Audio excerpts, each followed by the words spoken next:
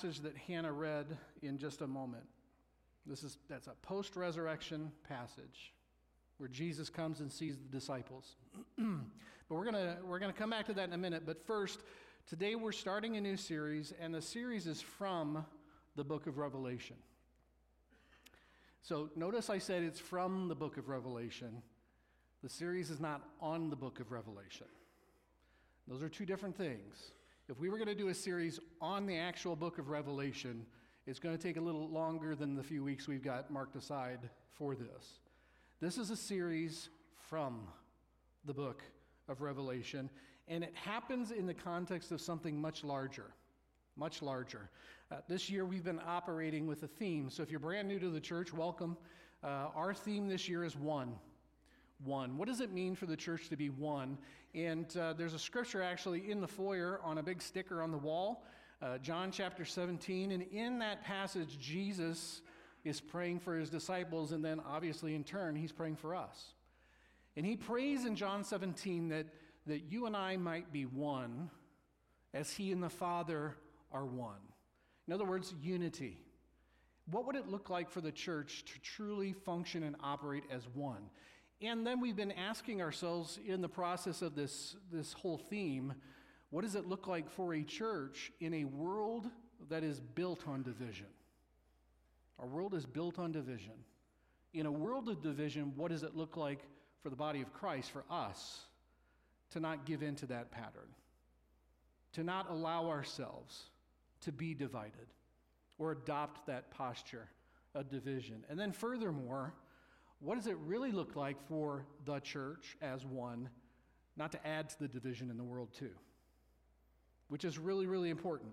Unfortunately, the church has been complicit over the years of stoking the flames of division in the church and in the world. Here's what I want to tell you. That's not real life. That is not who we are. We take a completely different posture. So we've spent this year talking about all kinds of things, being one in faith, hope, and love. We did a series through the book of Ephesians, Ephesians chapter 4 in January. What does it mean for us to be one in faith, one in hope, one in love? Then in February, we kind of tested that. And we talked about some divisive issues in our world, but if we were honest, divisive issues in the church too. We talked about politics. We talked about immigration. We talked about race, and we talked about human sexuality. More than anything, we really talked about how to talk about those things. How do you address those things when we don't see eye to eye on all the nuances that are apparent in those things? So what does that look like? And then obviously we just came through 140, this whole series of Lent where one church has been going forward together looking at the same thing this whole time.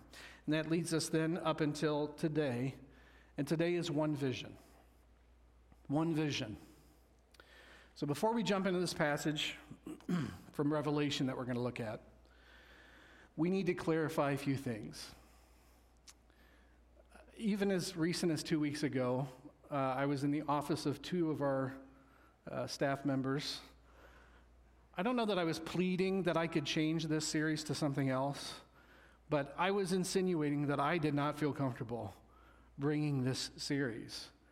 And for various reasons. And one of the reasons, honestly, is that every once in a while I preach a message that feels like a spanking. And I don't want to be a bad guy. I like to be the good guy, right? I like to be the nice guy. Everybody's like, man, that pastor, he's just so nice. You know, he says all these things that make me feel so good. And I know even in this message, I'm going to say some stuff, be like, I don't know about that guy. It was good, right? It was a good run. It was a year. It was a good year. But man, here we are. So every once in a while, it feels like I kind of bring a spanking. But I'll be honest to you, the other aspect of this is the book of Revelation. The book of Revelation. What comes to mind when you hear book of Revelation? End times, the Antichrist, the rapture, being quote-unquote left behind, the mark of the beast, wars, rumors of wars, natural disasters, and then there's that infamous word, apocalypse. Apocalypse. Now here's the unfortunate reality. The word apocalypse is actually a really beautiful word that has been misapplied and misinterpreted for a long, long time. Apocalypse has lost its original meaning. It actually is the original word for revelation. And ultimately, its meaning is a revealing of truth. It's an unveiling of truth, is an apocalyptic event, is where the truth is revealed. Now, unfortunately, today, even in popular culture, it represents a catch-all for traumatic disasters and large-scale destructive events and different movements. So, like for instance, when September 11th, 2001 hit, I very distinctly, more than one person in the church that I was serving came to me and said, Pastor Rich, do you think this is the apocalypse? This is the apocalypse. The book of Revelation is, I want to make sure, and this is a little bit, this is a different message. I know, that's the other thing. Easter was fun, wasn't it? It was really good. And then some of you were like, yeah, we should probably go back the next week. And then this is what you get. It's apocalyptic literature. Just like the book of Daniel in the Bible is apocalyptic literature. There's apocalyptic literature in various places. And what it more than anything is it's God using people and God speaking in such a way that the truth will be revealed for his people to see. Okay? In various means and in various ways. It's a vision of truth whose main purpose is to reveal to the people of God a way of living right now, even in preparation for the future. Now, unfortunately, and this is what we're kind of doing today, is we're peeling back some of the other applications before I think we can actually see what God has for us as real life as we continue to move forward. The book of Revelation has been used and abused by people on the fringes of society and by spiritual abusers for centuries. As early as 200 years after the resurrection of Jesus Christ, people misapplied the book of Revelation to justify charismatic and prophetic visions that ultimately benefited the ones who were having the charismatic and prophetic visions, and of course, alienated and enemized, I guess, made an enemy of the people those visions were usually about. Okay, so right from the beginning, it's already been misapplied and misused in all kinds of different ways. Not much has changed. Not much has changed in 2,000 years. My first exposure to the book of Revelation happened in 1993. 1993. And there was an offshoot of a cult that had gathered in Waco, Texas. And they started following a guy named Vernon Howell. He later renamed himself as David Koresh. And he prophetically announced that he was the second coming of the Messiah. And his proof text was the book of Revelation. He used the book of Revelation to justify all of it. And in the end, people died. People died. Now, even today, irresponsible authors and self-professing prophets use the book of Revelation to justify predicting the date of the return of Jesus Christ, which he himself said, you're not going to know, but we just love to figure it out, and make pronouncements about the end times and apocalyptic events and all these different things, even though words like rapture or antichrist aren't even found in the book of Revelation. So if you saw that we were doing a series and it said Revelation on it, and you were like, finally, he's going to stand up there and make sure that we all serve the same God that hates the same people we do. Yeah, you got the wrong guy.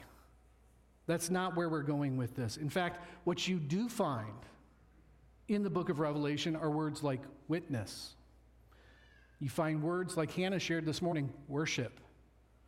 You find words like creation. And I think one of the most beautiful words that you find in the book of Revelation is the word new. N-E-W. He is making all things new. And it starts this way in Revelation chapter 1. John, to the 7 churches in the province of Asia. So right there, right at the beginning, you need to understand. This is a letter that is being written to church people. To church people. Grace and peace to you from him who is and who was and who is to come, and from the 7 spirits before his throne, and from Jesus Christ, who is the faithful witness, the firstborn from the dead, and the ruler of the kings of the earth. To him who loves us and has freed us from our sins by his blood, and has made us to be a kingdom and priests to serve his God and Father, to him be glory and power forever and ever. Amen. That sounds like worship, doesn't it? Look, he is coming with the clouds, and every eye will see him, even those who pierced him, and all peoples on earth will mourn because of him. So shall it be. Amen. I am the Alpha and the Omega, says the Lord God, who is, and who was, and who is to come, the Almighty. Okay, so as I mentioned, this is the beginning of this series. And in a way, it's very much introductory. So thank you for taking this little journey with me. So we're going to define something right at the beginning so that we make sure that we understand where we're going through this series. A working understanding of Revelation. Revelation is an invitation to participate in the inbreaking hope of God's new creation. Let me say it again. Revelation is an invitation. It's an invitation to you and me to participate in the inbreaking hope of the new creation, of God's new creation he is bringing about. The visions and the imagery are not prophetic visions to scare the world straight, okay, or to predict end-time catastrophes and the dates of those things. That's not what it's about. The vision is a confrontational challenge actually to the church to get on board with what God is doing right now as he's bringing about something to happen. To not pander and not give loyalty to earthly kingdoms. He's speaking to the church. But instead to be part of the new creation that God is bringing forth right now. Right, not just in the future, but right now. So what that means for us as real life is this. A church that truly seeks to be one and not add to the division of the world is going to be a church that embraces its role in participating in the inbreaking hope of God's new creation. Let me say it again, because it's not on the screen. A church, that's us, that seeks to be one and not add to the division of this world will be a church that embraces its role in participating in the inbreaking hope of God's new creation. We are the ones that serve at the request and invitation of God to bring about this amazing kingdom that God wants to establish. And it has to do with what we read earlier from John's Gospel. Again, Easter was last week. It's fun. It's great. Easter always is. There's new life at Easter. There's new beginnings at Easter. There's great worship, right? There's excitement with Easter. And hopefully there's salvation. There's new birth at Easter. There's resurrection. And that's what a fresh faith in Jesus Christ feels like. It feels like a resurrection. Something new has taken place. The old is gone, the new has come. All throughout Scripture, we're told over and over again the tremendous blessing and hope we have because of the resurrection, the life of Jesus Christ, something that can never be taken away from us. That is a hope that we have because of Jesus. We celebrate that. So if that's the case, then why are so many Christians today filled with so much fear? Now, the initial response I know is, I'm not afraid, Pastor. I'm not filled with fear. Generally speaking, the rhetoric of the last few years would indicate otherwise. We fear losing our rights, don't we? We fear losing our voice. We fear losing our privileged place in society, being given preference. I'm using the term we generally But you get the point. Hope in those instances doesn't seem to be like the thing we lead with. It seems absent when we take that posture. Conspiracy theories are peddled, revealing a fear that somehow because of our faith, because of my faith, I'm a target. I'm not here to debate whether or not you think that's the truth or whether I think that's the truth, but I'm here to reveal that there is this undercurrent of fear in a lot of Christian discourse today. After the initial awe of the resurrection of Jesus Christ faded away, the predominant response to the resurrection of Jesus Christ was fear. Draw the curtains, lock the doors, keep the danger out, protect self. And yet the lesson of the resurrection, even the book of Revelation, is that Jesus kind of has this way of knocking down our doors. He removes those obstacles, and then when he does that, he invites us to come out. That's what he does. And that's what the book of Revelation is. It's an invitation to participate with him in what he's doing right now. Right now. I mentioned September 11th earlier. In the days following September 11th, and I refer to that one a lot because that was only a couple years after I'd become a pastor, and it was the first, international, national, big, huge crisis that I faced as a pastor. And I had to figure out how to lead people through that thing. And in the midst of that, I watched. There was an uptick of people who, in the weeks following September 11th, went out and bought security systems for their homes and replaced the locks on their doors with heavier locks. I'm not sure how that deters terrorists, okay? But what it does reveal is that in those instances, we, for some reason, have a response to say, if we can somehow keep something out and keep ourselves in, then we're safe. Then we're protected. It gives us this sense of security. And I think it's completely natural to feel that way, particularly when you suffer trauma or you suffer injustice or even systemic injustice. You pull back. We close the door and click, we engage the lock. We determine that what goes on out there needs to stay out there. It needs to stay away from what happens in here. And we need to grab onto any information we can to justify that position. The bad stays out, the good stays in, and I'm going to grab onto anything that I can to justify my actions in doing so.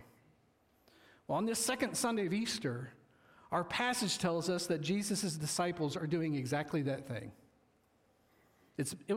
And again, you can't blame them to a certain extent. It was a horrible weekend of violence. They literally risked everything to follow Jesus, and then he was murdered. They were probably next. So you got to give them that just a little bit, okay? But you got to remember also, these are his closest followers. This isn't a story about how the world attacks the claims of the Christian faith. This is a story of how followers of Jesus sometimes take a position of locking themselves behind the doors. And in pointing out the ills of the world, what we fail to understand is we're actually locking out ourselves. The irony is we lock ourselves out of what God is actually doing in the world around us. So follow me here. Remember, the book of Revelation in our culture, and even in our church culture, is interpreted many times in popular circles as a prediction of cataclysmic events and the destruction of the world. And here's the problem with that. If our interpretation of the book of Revelation hangs on international tension, or if our interpretation of the book of Revelation and the second coming of Jesus Christ hangs on turmoil or hostility, if your hope of the return of Jesus hangs on things getting worse, then what is our incentive to leave our confines and work for peace? What is the incentive to work for justice or reconciliation or restoration in the world that we live in if the end game is that it can get worse so that Jesus will come back sooner? What's the incentive? What's the motivation? To alleviate poverty, or oppression, if we believe that racial division, if we believe that refugees, if we believe that threats of war, trafficking, natural disasters, pandemics, economic collapse, or any other catastrophe are just a part of the end game of human history, there's nothing we can do to change many of that stuff. What's the incentive to actually insert ourselves into those things, subject ourselves to those things? I mean, if good church people already have their ticket to heaven stamped, then let's use that get out of jail card quick. Let's pray that Jesus would come back so that we can get out of this place. Okay, Rich, that's a little heavy-handed. Listen, the world that we live in today is apathetic to what we are doing right this very moment. That's not a statement to scare us or to say we're something special or anything, but the world that we live in today honestly could begin to care less about what you and I really think, and is actually growing more resentful of the Church of Jesus Christ in this world that we live in today. Because in many cases, they have looked at the church and they see absolutely nothing that resembles the Jesus who came to this earth and died in a garbage dump to restore humanity. We have work to do. I don't know about you, but I'm here to work.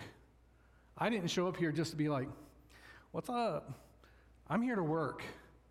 And I'm here to work for the gospel of Jesus Christ and do what is required to do those things. Back in the summer of 2020, like I said, every once in a while one of these feels like a spanking, sorry. Back in the summer of 2020, when marches and when riots were taking place in response to racial tensions, I met with a group of Christian men, and I brought up plans to recommend how the church might be a conduit of peace and justice in the middle of it. Not confrontational, just what is the church supposed to be doing in the midst of where we find ourselves? We have a voice. We should be using it for something and using it well, tactfully. The overarching sentiment that I received from those men was that, racism's always going to exist. There's not really anything that you're going to do to change any of that. And the secondary application of that was, and if you keep talking like this, you are just introducing division.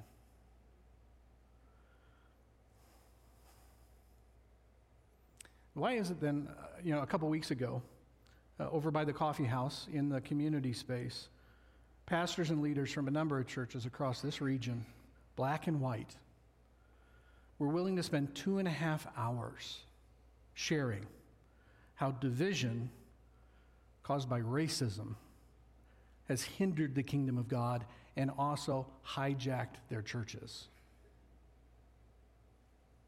Or can't wait to meet again in a couple weeks in Gary in May to continue the discussion and bring to bear the kingdom of God in this region.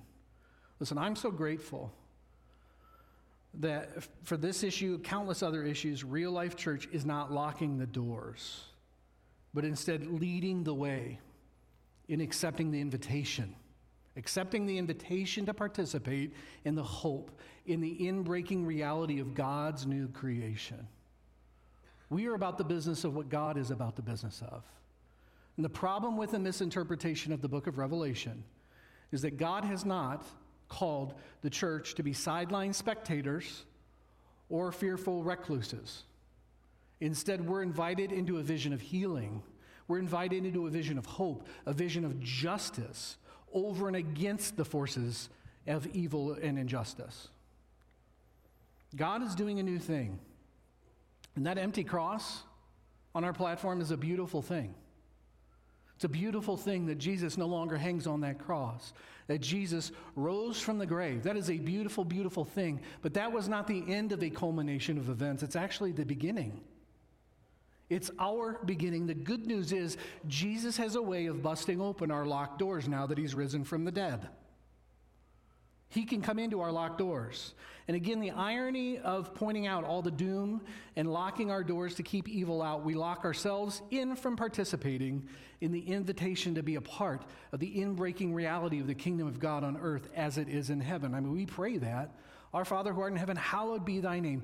Thy kingdom come, thy will be done on earth as it is in heaven. We don't just pray that and then close our eyes and believe real hard that by the time we open them, it will happen. That's called wishful thinking. We talked about that last week. No, we have a hope, and we actually get to be a part of that hope by participating in God's will being done on earth as it is in heaven. Our faith isn't lived out in the safe spaces that we create, cloistered away from the evils of the world that are around us. Instead, we are invited to a faith beyond walls and past the doors. You know, in the real world, real life. That's where we're called to be. So as we begin this journey together, one vision, we do so embracing hope. Embracing hope. Instead of looking at what Revelation says through a lens of destruction, we're going to see an invitation into the new thing that God is doing. We're going to talk about things like worship. What is true worship? What is it that you and I are being invited to when it comes to worship? We're going to be talking a little more about what does it mean to truly be the church. He's writing these things to 7 churches. What is the overarching message? What does it mean to be the church that God wants to use to bring hope in his new creation through? What does that look like? To love God, to love people, serve the world requires a church that decentralizes itself from a building and actually understands that the church is wherever you are tomorrow morning at 9 o'clock. It ain't here. I mean, there's a few of us here. And if you're here too, that's great. Bring some donuts. But it's wherever you are. That's the church. The opportunities for us to bear the kingdom of God on the region is only going to increase as the months go by. You're going to begin to see that. Even as recent as yesterday, a mass of people from Real Life gave their time and energy in the garden across the street to see food barriers removed for those who go without. In fact, I'm going to ask you, would you give a hand to those that came and got sunburnt over there yesterday? Listen, that and countless other things are going to be what Real Life is known for. New life, hope, a full participant in the work God is doing in the world today. Now, I'm saying all of that, make no mistake, the book of Revelation is kind of weird, okay? It's filled with all kinds of veiled language about the terror of empire, power brokers, militants, governments, demands of loyalty. It's filled with all kinds of language that's really artful, I guess, and descriptive. It's also filled with indictments. And those indictments are for the church, for its willingness to so easily embrace empire and power and politics in the world that we live in.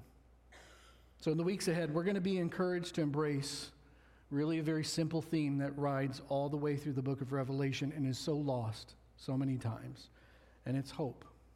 Don't give up. And I'm not minimizing the darkness of our world. That's not the issue. But hope is coming. Victory is going to happen. We are not just called to endure it, though. We are called to engage what God is doing in the world that we live in today. And so in response, what happens is we actually unlock the door and we join God in what he's doing to restore and reconcile this world back to himself. God is resourceful, he's imaginative, he's persistent, he's determined to redeem this world back to himself. And if you and I don't do it, he'll find somebody who will. I mean, that's just what God does. I think we should accept the invitation, though. I think that's where the adventure is. That's where our faith actually grows, when there's feet to it. And he wants to do that through us.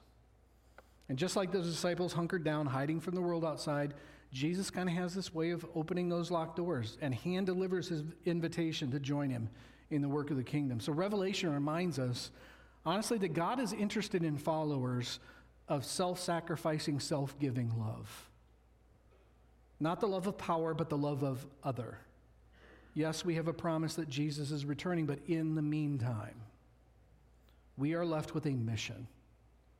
A mission we will see as we look at this one vision that informs our daily living as Jesus followers in the world that we find ourselves in. Partnering with God and his work of the new creation, bringing his kingdom to bear on earth as it is in heaven. So what about those disciples Hannah read about in John chapter 20? Behind that locked door kept them safe from what was out there, but it did not keep them safe from Jesus. And the Jesus that I've known now for about 30 years, yeah, he's not deterred by locked doors. If he wants to see something happen, he makes it happen. On the second Sunday of Easter, we are reminded that just like the disciples, he seeks us out still. So make sure you let him open your door when he wants you to be a part of what he's doing. I'm excited to serve a church that's on the front lines of that, and I want to thank you for being that church. One thing before we close. Next week, we have a really unique opportunity. We are part of the denomination of the Church of the Nazarene. And if you don't know what that is, sign up for the membership class. Even if you don't think you're going to join, it's good information. So I want to encourage you to jump in and check that out. But in the Church of the Nazarene, we're a global denomination. We're an international church. We have 6 general superintendents that preside over different regions of the earth. That sounds very high and mighty, doesn't it? One's from Africa. 2 of them are from Africa. One's from Guatemala. The other 3 are from the United States. They're all over, and we have this amazing privilege next week of having one of those generals with us. And so actually he's going to be bringing the message. Dr. David Busick is going to be sharing with us next week. Probably not on the book of Revelation. You'd be like, good, I need a break after what you just talked about today. But he's going to come and share with us next week. I really want to encourage you to be here. Dr. Busick's a great man. And it gives us a little bit of insight about what God is doing, not just here, but all over the world when we engage with people like that. And so really want to encourage you to be here for that. And then the week after that, we pick back up with Revelation again. Yay. And so that's where we're at. Hey, listen, thanks for hanging with me. I really appreciate it. We're going somewhere. So these are dangerous. So trust me. We're going somewhere, and I appreciate you taking the journey with me. I really do. Would you stand? Let's pray together. Father, in your great wisdom, you lead us in directions that we probably wouldn't choose for ourselves.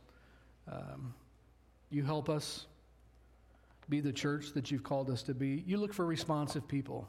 Scripture says that your eyes go from here to there, all over the world, looking for people who will truly just give themselves to you, who will allow themselves to be challenged.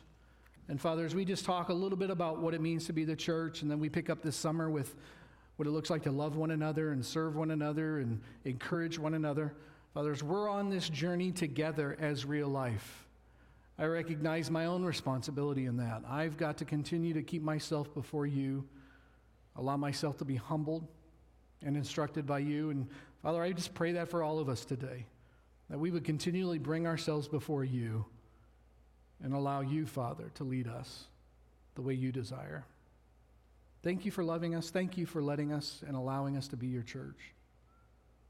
It's in Jesus' name, and all God's people said. Amen. God bless you. Thanks for being here today.